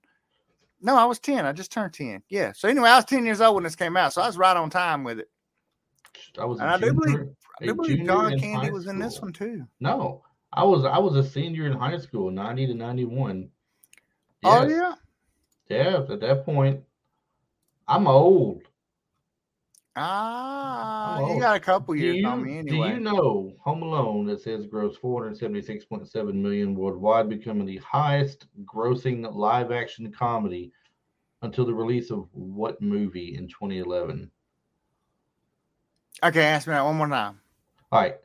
Home Alone grossed $476.7 million worldwide, Yeah, becoming the highest grossing live action comedy until the release of this movie in 2011. 2011. Dude, that's a long time to be on top. The Hangover 2011. Part 2. Really? Yes. Whoa. I The was way Hangover off Part track. 2 knocked it off. Man alive. That had to be because of inflation. I don't know, because The Hangover was funny, boy. It was a funny movie. But this is the second Hangover on top But of it, not just the first one. John Candy was in this movie too, though. Uh, in Home Alone? Yep, he had a small part. Remember, he was sitting at the was he on a bowling team or something, playing a cello or something? He's making his mom feel better. He played Gus. Let's see here, Gus Polinsky. So John Candy was in this one as well. Yeah. Yep, there it is. A polka musician who helps Kate. Polka, that's it. He's a polka musician. Yeah. So he was making her feel better about leaving her kid back at home and everything. Yeah, I think he was actually at a wasn't it like she was trying to get back home to him, and she was either at an airport or a bus station or something like that. Yep, I think it's the airport. Yeah, and their bus had broke down. The polka guy's bus had broke down. Yeah. I believe she ended up getting on the bus with them to go back. Hmm. She was at the air station. They were there, but then their bus got fixed, so she rode with them. I believe that's how it went. And this movie had Macaulay Culkin's younger brother in it too, as well. Kieran Culkin. He's the one who kept wetting the bed. Nobody wanted to sleep with him. Right. And then he got left behind because one of the daughters was counting heads, but then the next door neighbor's kid was in the line. And then right before they left, he got out of the line and went back home. So she thought they had everybody. But see, Catherine O'Hara, John Hurd were the parents. You had. I love Catherine O'Hara. Yeah. She's so good. She was the mom too in Beetlejuice. Yep. Lydia's stepmom. Right. Somebody who's been in a lot of stuff had a bit part in it. Billy Bird was in there. She was the woman who sold Kate her ticket to Dallas. Yes. She was in the TV show Dear John. I think she was for some reason Night Court stands out to me in television. I may be wrong on her, but she's been in a lot of stuff though. Just the whole thought of you left your kid at home on a family vacation, your Christmas vacation, is just crazy as can be. Kind of jumping ahead though, going to the next one because we're doing the franchise. I mean, to happen once is one thing, right? But to happen a second time is another altogether different. And you done lost your kid in an airport. He's on the wrong plane. Y'all are somewhere else. He's in New York, having the time of his life, it seems with like. The bird lady. With the bird lady, exactly. And this one, the second movie, this one had a $28 million budget. And it didn't do quite as well as the first movie, I'm afraid. But it did cover. It didn't do as well. No, it didn't, but it did cover with $359 million made. So I would say that they still did fairly well with it. New people in this one: Tim Curry, Brenda Fricker. Yeah. Brenda Fricker was the pigeon lady. Tim Curry was the concierge. And Tim Curry had that just, he played that role brilliantly as the guy at the hotel who is trying to suck up to all the guests, no matter if it's a 90-year-old kid or a 90-year-old rich tycoon who's just there to spend his money. Right. Until he figures out that the credit cards are reported stolen or lost. And this kid has used them. He thinks he's called himself a crook or something. Of all people to run into it, of all places, they run into the Wet Bandits. He runs into the Wet Bandits again. But only this time, not Marv. Marv is is Joe Pesci, right? No, Marv's Daniel Stern. You got it right. Is Marv Daniel Stern? Yeah, Joe Okay. Pesci's Harry. That's it. Marv wants to change their names to the Sticky Bandits. Right. He's done went put stuff on his gloves. He's stealing hats off of kids and scars off of them and everything else. Harry thinks he sees Kevin in the city at one point, but then dismisses it as couldn't be. Right. They go on, and sure enough, he runs into him. Mm-hmm. So they're gonna get their revenge on him, right? One of the funniest things in the movie happens at that point. He doesn't know what to do to get away from him, so he reaches up and he pinches the woman's butt in front of him. The woman turns around like, "What?" And he goes, "He did it." Right. Starts beating the crap out of Marv. Takes off. What is it? He has an uncle in the city. Is that what it is? He runs to the uncle's house. It's there, so it's up for renovation. But that wasn't Uncle Frank's place, was it? Or was Uncle Frank living with him? I don't remember. I don't think it was Uncle Frank's place. I think they just went on vacation together, but he was at. You don't actually see the people Right. at all. These people are having their house renovated, basically, is what's happening. Right. So he runs to there as a place that he knows, and ends up that's where he is setting everything up, to get at the Wet Bandits. Other names in here.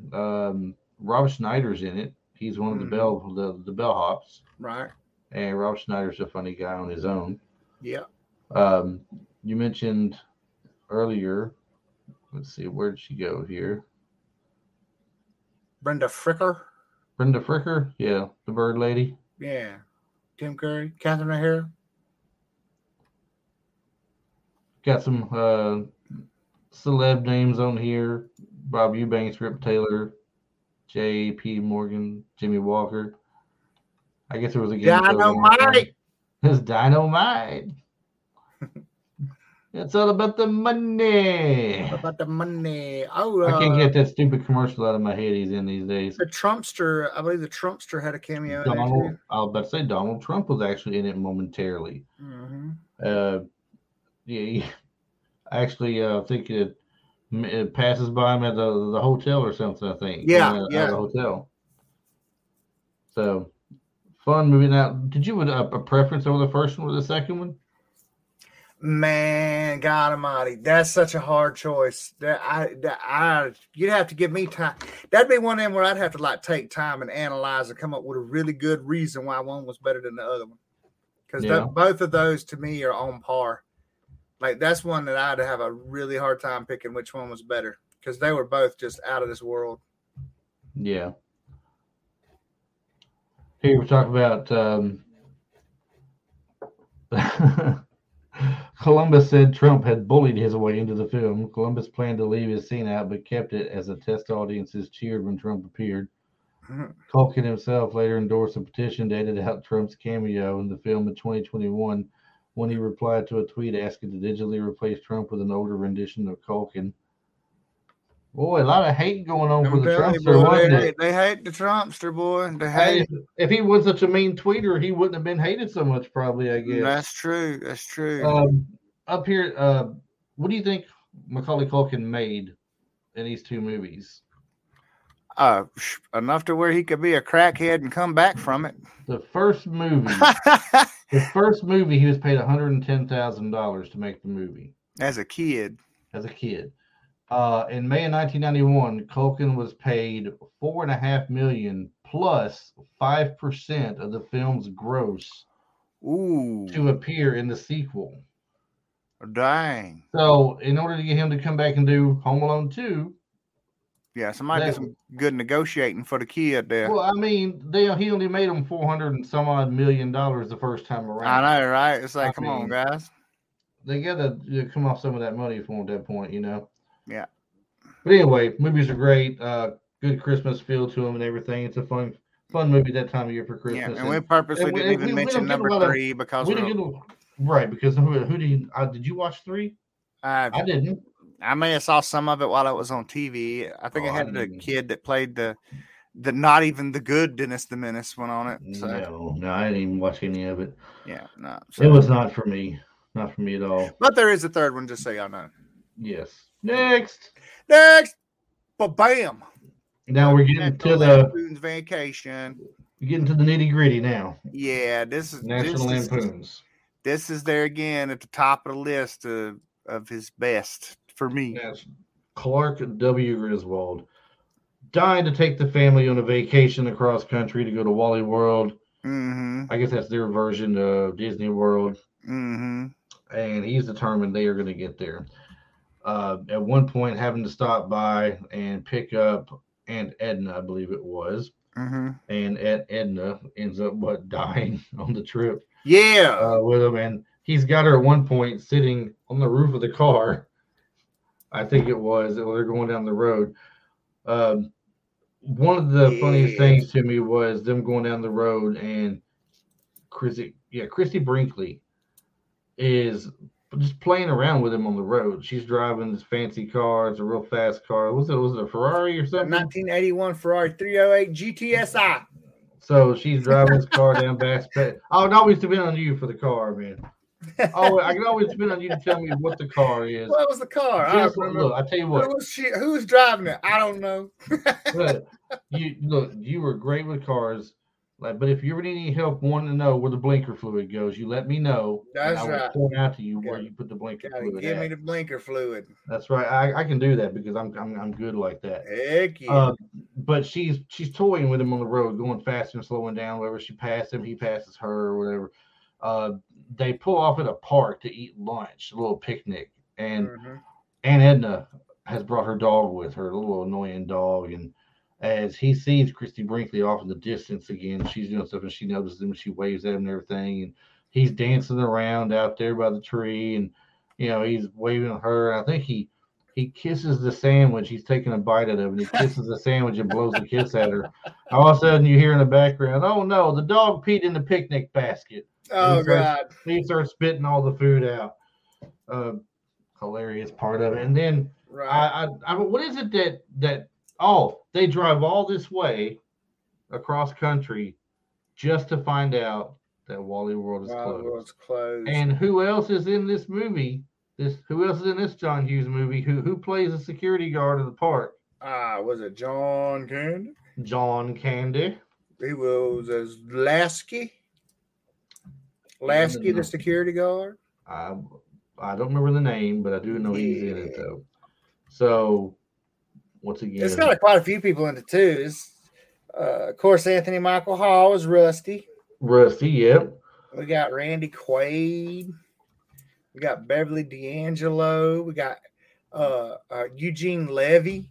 Yeah. Who is absolutely hilarious. That's one of the best dry humor guys out there. Frank McRae. Who's that name rings a bell. Frank McRae. I don't know that one. Oh, it rings a bell because he was a professional football player. That's what it was. Oh, okay. That may be why. Yeah, I'm pretty sure it is. Yeah. James Keach was in it. Stacy's son. Yeah, son of actor Stacy Keach Sr. Yeah. Brother of actor Stacy Keach Jr. Oh. Now Christy Brinkley, as we said. And this is our first introduction to Cousin Eddie. Yeah. So Randy Quaid is Cousin Eddie. Now, of the National Lampoon's movies, you've got National Lampoon's, we just talked about it. You've got the European Vacation, where they win all expenses, a paid trip on the TV game show. Without looking, do you remember the name of the TV game show they played? I do not. Pig and a Poke, I think it was called. Pig and a Poke. And they win the vacation to go there. They take their trip, and of course, the one of the things about these movies is there's never the same two kids playing the role of Russ and Audrey. Right. Always different kids. Always different kids. And remember, the first two movies John did the screenplay for. So yeah. Harold Ramis directed the first one. Mm-hmm. Harold Ramis. I take it, but he was in Ghostbusters. Yeah. I think he was Egon, wasn't he? Yes, the great Harold Ramis. Yeah, he did a lot of stuff, like amazing amount of stuff that people don't even know about. Like that dude was something else. Talking about Harold Ramis. Yes, he was. Yeah. And but the Vegas vacation was kind of cool. They were over there. I'm sorry, Vegas vacation. I'm sorry, I got sidetracked. European vacation. They're visiting. Well, we've only been on for 2 hours now. So I know we're definitely. Nobody can hold you responsible now for your brain not working. We definitely can't focus or function. We're used to 60 minutes here. We're 60 minutes. We're 60-minute men, not 120-minute. Okay. Right. So if we had a Ric Flair thing, we'd put that in right there. Woo! They all across Europe, and several things happened. It's so funny. There's a videotape made of Beverly D'Angelo's character. That's kind of gotten out, like her getting out of the shower or something. Next thing you know, she's on billboards across Europe.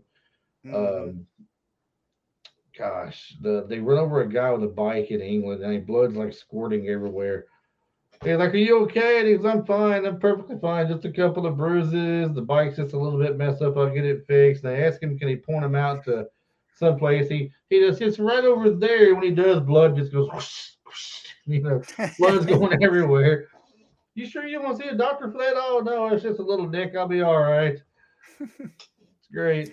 Oh, and William Zabka played Audrey's boyfriend in this movie. Yes, yeah. Which was that's Johnny. That's Johnny from Justice for Johnny. People like to say. Yeah, Justice for Johnny. Sweep the leg. Another story for another day, right there. Got my Cobra Kai Dojo posted right there. We'll talk about this. We'll talk about this Justice for Johnny. You know what? I should have worn my Cobra Kai shirt. Heck yeah. That's what I should have done. Now, when it came to Vegas vacation, I know this is after, of course, Christmas vacation, but did he have anything to do with Vegas vacation at all? Not that I know of. I haven't seen his name. Yeah, I haven't seen his name tied to it. Christmas vacation, though. Now, if we want to talk about that one, movies. He wrote that one, not just screenplayed it. So a screenplay, they bring you an idea, or you take an idea from a short story or a book or whatever, and you screenplay it. It's basically an adaptation for film, whereas writing this from scratch, he wrote this with the intention for the movie. Right. Now, when you think of 80s and Christmas movies, there's not a lot of them that come to mind. Right. But except for this one. This, 1989. Well, the 80s, for sure. Yeah. You've got, unless you're including TV movies. I'm not including TV movies. Yeah. These are box office hits and movies. You had A Christmas Story with Peter Billingsley, You had... Yes, 100% with a leg lamp. You had Die Hard in 1988. Right. That everybody, that a lot of people goes like, it's not a Christmas movie. No, we're not even paying them no attention. What day is he there? Movie. What day is he there to visit his wife on at this party? What's the day? Do you remember? What's the day? Christmas Eve? It should be Christmas Eve, yeah. Christmas Eve? Why is she at a movie? Why is she at a party on Christmas Eve anyway? Who knows? Lethal Weapon had a Christmas theme, the first one. It did. It did at some point. Some people will say it is, some will say it's not. But and the other ones for sure, you got Santa Claus. You got Prancer. Was Prancer Prancer was 90s or was that 80s? No, Prancer was in the 80s. Okay, I thought so. Prancer was in the 80s for sure. And I didn't see that movie just this year too. Oh wow. Guilty of that. I was like, how did I never watch this movie? My grandmother actually took me to see that in the dollar movies that we had here. So that's like the dollar movies is like the transition from the movies to, pick a flick or Blockbuster back in the day. So that little lull in between, we had a dollar movies where you just go in and they'd be in the dollar movie for about 3 months. So you can go in there and spend $1 and watch the movie. And if you're really cheap, you buy a ticket for $1 and you go in, you watch that movie, and you walk your little happy butt over to another theater and watch another one while you're in there. You could get away with that in the 80s. Sure enough. Right. 80s and early 90s, you could really get away with that. I'm not saying that I did it or anything. Yeah. I'm not. But, I'm not saying that I did it either. Yeah. But I'm also not saying that we would open the back door and let friends in from the back door after you got in. You could go back and let friends in. Nowadays they come around with a little clicker and count the amount of tickets sold and how many people's in the theater. And I can honestly say I never snuck anybody in. I didn't do that. But I would be lying just a little bit if I didn't say that I walked into a couple extra movies every now and then. I would Right. spend an entire day at a theater during there's one summer in particular. I remember they had an arcade outside the theater. They had several places to sit down and eat. So it was a place called Fountain Square in Nashville, Tennessee. Hmm. It is no longer there. Hasn't been Fountain Square in quite some time, but they had some shops there. They had a Hooters there. A Hmm. TGI Fridays was there. Of course, it's a 14 screen theater, a big arcade right next door to it. You could take paddle boats out to this little lake thing they had in back behind of it, and all. It was a cool place to go to spend the day at. But um, the I thought of Christmas movies. You just didn't have a lot of them out there to choose from in Vegas. But I'm looking at the darn screen again. Christmas Vacation. Christmas Vacation Christmas Vacation. is such a fun Christmas movie because I mean, like I said, you can't beat Clark W. Griswold. He's always over the top on everything. The Yeah. lights on the house would you could see the light. You could see his house from the North Pole. I mean, Santa Right, definitely knew where to right. find him at. No problems there. Mhm. The squirrel getting loose in the house. Him getting mad at his boss for not giving him the raise to cover what he wanted to do and puts him in the Jelly of the Month Club where Cousin Eddie says, "Well, Clark, it's the gift that keeps on giving."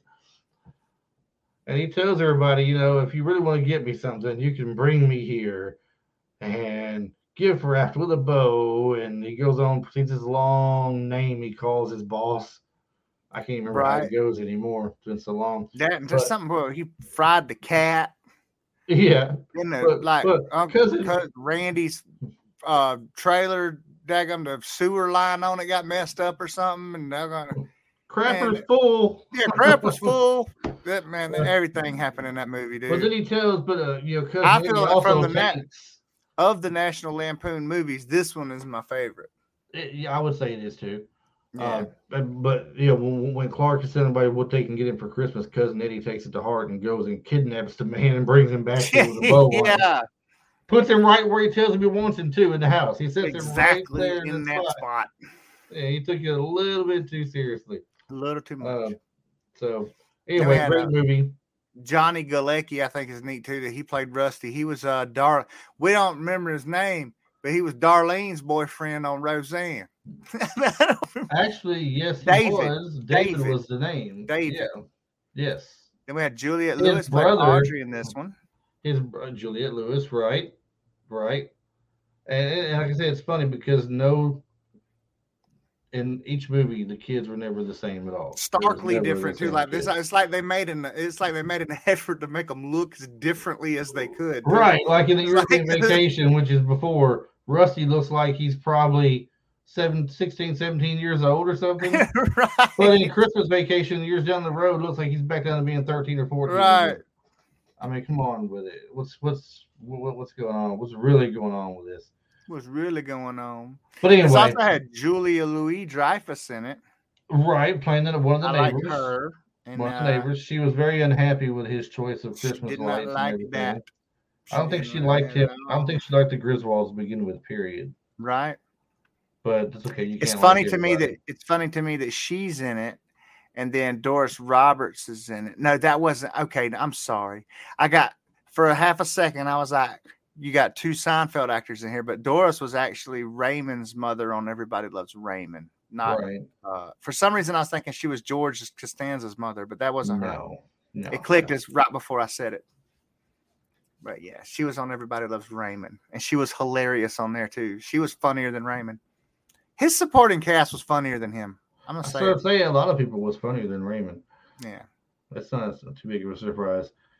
So to go ahead, since we are at 1 hour and 53 minutes here, Right. to go ahead and say, first off, we are sorry we took so long with the podcast tonight, but this deserved 2 hours of time. John Hughes was such a huge director, producer, writer of everything that we loved in the 80s. I mean, he is legitimately an ingrained part of our culture, you know? yes. I mean, for real. That's not exaggerating. the teen, the way he captured the teen movies in the 80s, it was just outstanding and great. Yeah. So if anybody deserved 2 hours of time, it was definitely John Hughes. He's had so many 100%. great movies and everything. And later on in the future, we'll cover some of the other directors and everything. And who knows if we get that wild hair up our tail again, they may get a couple hours too if we feel them that they're worthy at that point in time. Right. We'll wait and see. But I mean, for somebody who came out with the National Lampoon's movies, Mr. Mom, 16 Candles, Weird Science, The Breakfast Club, Ferris Bueller's Day Off, Pretty in Pink, Some Kind of Wonderful, Planes, Trains, and Automobiles, She's Having a Baby, Uncle Buck, Home Alone, Dutch, and Beethoven, Dennis the Menace, and Baby's Day Out. And that's even not even half the list. Not even half the list there. So definitely didn't include Matilda or Flubber, I think it was. Flubber. He did the screenplay for Flubber. He did 101 Dalmatians with Glenn Close.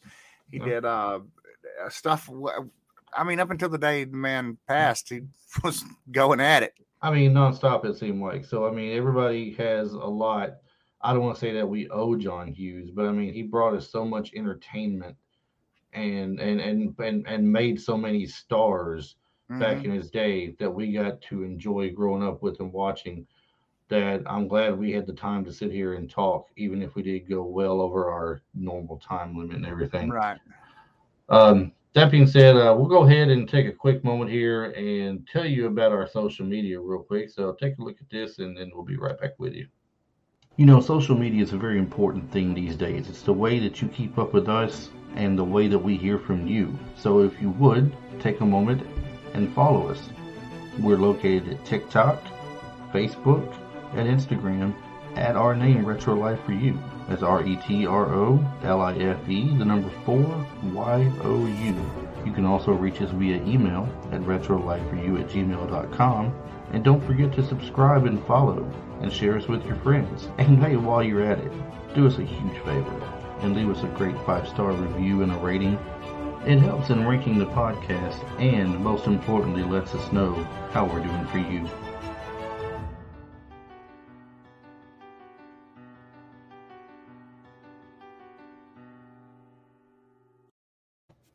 All right. TikTok, Instagram, Facebook, YouTube, Snapchat, believe it or not, Travis. Snapchat. Oh, Snapchat. I don't make use of it for anything, but I'll throw it out there that Retro Life for You has a Snapchat. So if you find it on there, it's me. You know, you can hit me up on it. I'll talk with you. That's all good. I don't mind. We are available once again on iTunes and Stitcher, Google. What am I missing? iTunes? Did I say iTunes? Yeah. Gosh, it sucks. I think we got them all covered. It sucks going for 2 hours and you can't remember nothing. If you made it to the end of this show, you will find us. You will search us out, and you will be successful. I believe in you. That is right, because you stuck with us for this long. If you're one of the people that just watched 2 minutes of it, though, well, thank you for watching those 2 minutes. We appreciate it. Still hit that like button. Still, rock and roll. Hit that like button. Hit the bell that tells you when we're coming on. Make sure you follow and subscribe to us, because one of these days we're going to have something you really want to watch, and you'll be mad that you missed it. Exactly. I can't help you with it at that point because you didn't do what I asked you to do. But, you guys are awesome, and I know you're going to do it. So, Tobey Maguire, Spider-Man, finger guns. Hey. All right. Travis? Yes. Until our next one. Signing off. Over and out. Good night. Great, wonderful people. And Chris. That didn't come out the way I meant for it to, but all the jokes you done cracked on me, I'm not even sorry. I know you. What he said, everybody. Bye now.